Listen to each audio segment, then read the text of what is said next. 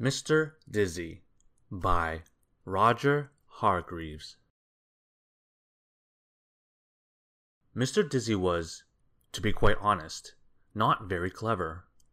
If you were to ask Mr. Dizzy what the opposite of black, he'd say, the opposite of black is, pink. He lived in a house on a hill which he'd built himself. A not very clever house. One of Mr. Dizzy's problems was that he lived in a country where everybody else was terribly clever. Cleverland. Even the birds were clever in Cleverland. Everything and everybody in Cleverland was clever. You'll never see a worm reading a book anywhere else but Cleverland. Poor Mr. Dizzy. Everything around him was so clever it made his head spin. One morning, Mr. Dizzy was out for a walk when he met a pig. "What's big and gray and has big ears and a trunk?" said the clever pig to Mr. Dizzy. A mouse?" said Mr. Dizzy. The pig laughed sarcastically at Mr. Dizzy and went off, shaking his head. Then Mr. Dizzy met an elephant, a clever elephant. "What's small and furry and likes cheese?" the elephant asked cleverly. A pig?" replied Mr. Dizzy. The clever elephant laughed down his trunk. "A pig?" he trumpeted. "A pig, you silly man." And off he went. Poor Mr. Dizzy. Mr. Dizzy decided he didn't want to talk to anybody else that day, so he went for a walk in the wood, where he knew he wouldn't meet anybody. He felt very miserable about not being clever, and as he walked along a tear trickled down his cheek. Poor Mr. Dizzy. Then, in the middle of the wood, he came across a well. Little did Mr. Dizzy know that it was a wishing well. The day was warm, and so he decided to take a drink of water from the well. Mr. Dizzy drank deeply, but he was still unhappy. "Oh, I wish I could be clever," he sighed.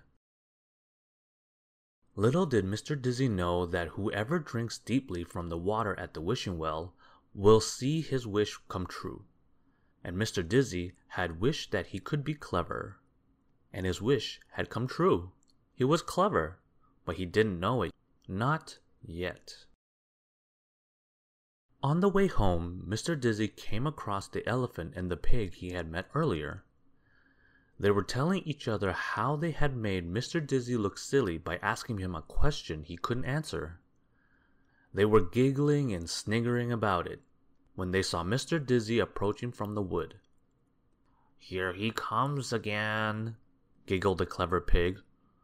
"Let's ask him another question," sniggered the clever elephant. Mr. Dizzy came up to them.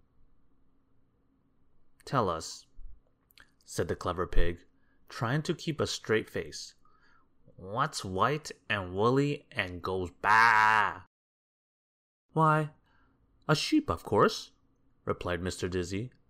The pig and the elephant were amazed. To tell the truth, so too was Mr. Dizzy. He suddenly felt very, very clever. It was not an unpleasant feeling. "Tell us," said the clever elephant, "what has 4 legs, a tail, and goes woof?"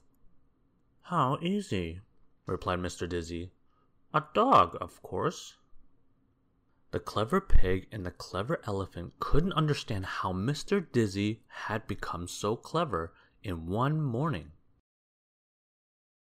Mr. Dizzy couldn't understand how he had become so clever in one morning. But we know how he'd become so clever in one morning, don't we? "Now, let me ask you a question," said Mr. Dizzy to the pig. You? Grunted the pig rudely. You ask me a question? Don't be ridiculous. There's no question you could ask me that I couldn't answer. Really? Smiled Mr. Dizzy. Well then, can you tell me what's fat and pink and goes achoo, achoo? What's fat and pink and goes achoo, achoo? Repeated the pig, looking worried. There's nothing that's fat and pink and goes achoo, achoo. Nothing, eh? Said Mr. Dizzy, and he tickled the pig's nose. Achoo, achoo, sneezed the pig. You're fat and pink and you're going achoo, achoo. The clever pig looked downright, if not down left, miserable. Mr. Dizzy turned to the elephant, who, incidentally, had stopped sniggering. Now, said Mr. Dizzy, let me ask you a question. What's large and gray and goes dopey, dopey? What's large and gray and goes dopey, dopey? Repeated the elephant, looking worried. There's nothing that's large and gray and goes dopey, dopey. Oh, yes there is, grinned Mr. Dizzy. There certainly is something that's large and gray and goes dopey, dopey. And he tied a knot in the clever elephant's trunk. Stop it, cried the elephant, who wanted to say stop it, but couldn't talk properly with a knot in his trunk. Mr. Dizzy grinned and went home. I suppose you think that's funny, said the elephant. The end.